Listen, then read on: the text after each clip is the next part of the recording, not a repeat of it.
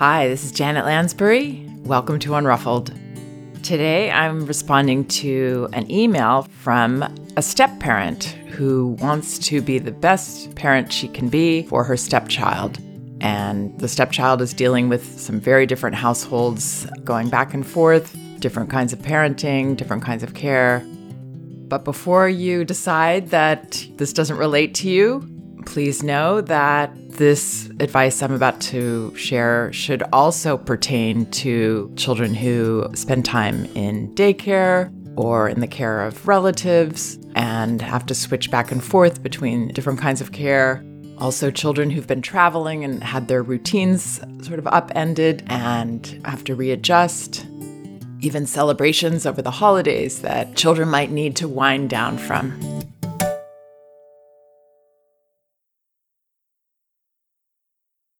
Here's the letter I received. Hi, Janet. Thank you. I find your work both fascinating and practical. It has changed my partner's and my lives, enabled us to become better parents towards our 3.5-year-old son. We're a blended family, being that my partner is the biological father and I am the stepmother. We are in a situation of 50-50 equal care with our boy's mom as a result of consent orders. I just wanted to put it out there that I would find it extremely helpful to have some articles or practical tips, stories centered around blended families and navigating some of these situations as best as possible in the child's interest, particularly where one or more parent is not open to communication or collaboration around parenting and connecting the two households, such as in our situation where at least one parent is unwell or blatantly unwilling to accept co-parenting. As you can imagine, this creates a very confusing climate for the child who's already in an overwhelming developmental stage, but then lives in two worlds, which cannot communicate with one another. I'm sure my situation is very common and that a lot of step-parents would love to feel more included and connected in their wish to be the best parents they can be, with some specific tools to address these unique challenges for such a young age group. Thanks again. Okay, so first of all, I, of course, love this parent's desire to do the best by her stepchild. So this is not going to really be about using any specific tools for this situation, as much as it is about understanding our children's experience in these situations and understanding their needs, and then being the person or persons in their life that can help fulfill those needs. What this means is understanding that, yes, children are very adaptable. They can handle situations that are different and less comfortable and new, but there is a price that they pay. And that price is stress and emotions that need to be shared, need to be released for the child to be able to make these transitions in a healthy fashion. This parent doesn't go into detail about what's going on for her child in this other home where he's with his biological mother. But what I would suggest in any situation similar to this, all the ones I mentioned earlier, is that we, first of all, prepare our child as best we can, letting them know without judgment on what's going on in these other situations, without any judgment on those people or the way that they handle things, because that doesn't help our child. It doesn't help our child to feel that we don't have 100% confidence in them to handle the situation. Really, we're the ones they're looking to for that assurance. That's got to be the bottom line, that we feel that our child can handle this experience. So tearing it down and complaining about it to our child is really not going to help. What will help is to explain simply what we know. And I would do this if a child was starting a new school or any situation that's new like this, even going to a play date in a place where he or she hasn't been before. This is what I know about this place and what's going to happen. You're going to go there. Your mother will pick you up in her car. Then you're going to hang out with them. These other people, I think, might be there. And if this parent, as she says, they don't have the communication, which makes it harder, obviously, to know what's going to happen. So we just share what we know, very honestly, and again, without judging the situation. we trust children to make their own judgments. That can be hard to do, but it's important. So we've set our child up as best we can. We make the transition with confidence on our end. They will be all right, telling ourselves that.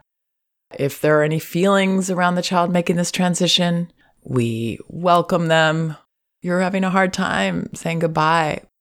We see it as positive, always, that our child is sharing, not as a big, uh-oh, this is bad, this makes me feel terrible. That doesn't help our child. I understand those are normal reactions, and it's hard not to feel that way. But truly, in the most ideal situations, children might have feelings about transitions to express, especially in these early years where their whole bodies and their minds are in a big transition. So trust that it's positive. Trust that it's okay. However it goes, and it could be very messy, just proceed with confidence, a lot of acknowledgement, a lot of wanting to hear the feelings. And being that receptive parent to a child's emotions is actually very passive. We may acknowledge once, we may validate what they're feeling in a few words, and then just stop, just breathe, just relax, perceive it as positive, and let it wash over you, not seeping into you, not making you feel responsible or needing to fix or stop it in any way or slow it down, just letting it go. I talked about there's a price to be paid, but I would actually see this as a gift to us and a gift to our child, that we can be the person that understands and allows and even encourages their stress, however it shows up. And with young children, the feelings often don't show up blatantly and openly in an obvious way that's easier for us to understand. They're more likely to show up as testing behavior, unreasonable behavior, resistance, fragile emotions around a lot of things that don't seem to have anything to do with this transition they've made. That's what I would look for. That's where I would remind yourself, this is good. This is positive. This is my child venting. This is a gift that I get to be this person that understands. And that means not being soft on limits, but really holding them firmly, in that unruffled way that we try to set them and hold them. Understanding that those limits are often what will help our child to vent and express. They need to push up against a comfortable parent setting a clear limit to be able to melt down or discharge in whatever way that they do. It can be sort of bit by bit, or it can be big meltdowns. Every process is unique. And it's really hard to remember when your child just seems to be acting crazy or just not nice, and you want to say, hey, what's going on? Why are you doing that? To remember that, this is probably to do with the stress that my child needs to release. So the fact that this parent says there's no communication between the households, that's going to make for more intense stress and emotions from the child. This child is living in two worlds. That's hard. And the other world may be one where emotions aren't welcome, where there's a lot of scolding or punishing, a lot of fear. All we can do is be that person that understands and accepts and even encourages. And children are so receptive to stimulation and people and all the energy wherever they go, that even without this situation, they live in 2 or 3 or 4 worlds. Everywhere they go, it's another world to them. They're soaking it all up. They're taking it all in. While this may be an especially stressful world for this child, this is not an unusual situation in terms of children needing to adjust to different environments and different types of care and different people and different energy. So understanding our child's experience is different from feeling sorry for them and wanting to walk on eggshells and tiptoe around and make everything nice for them. That isn't helpful.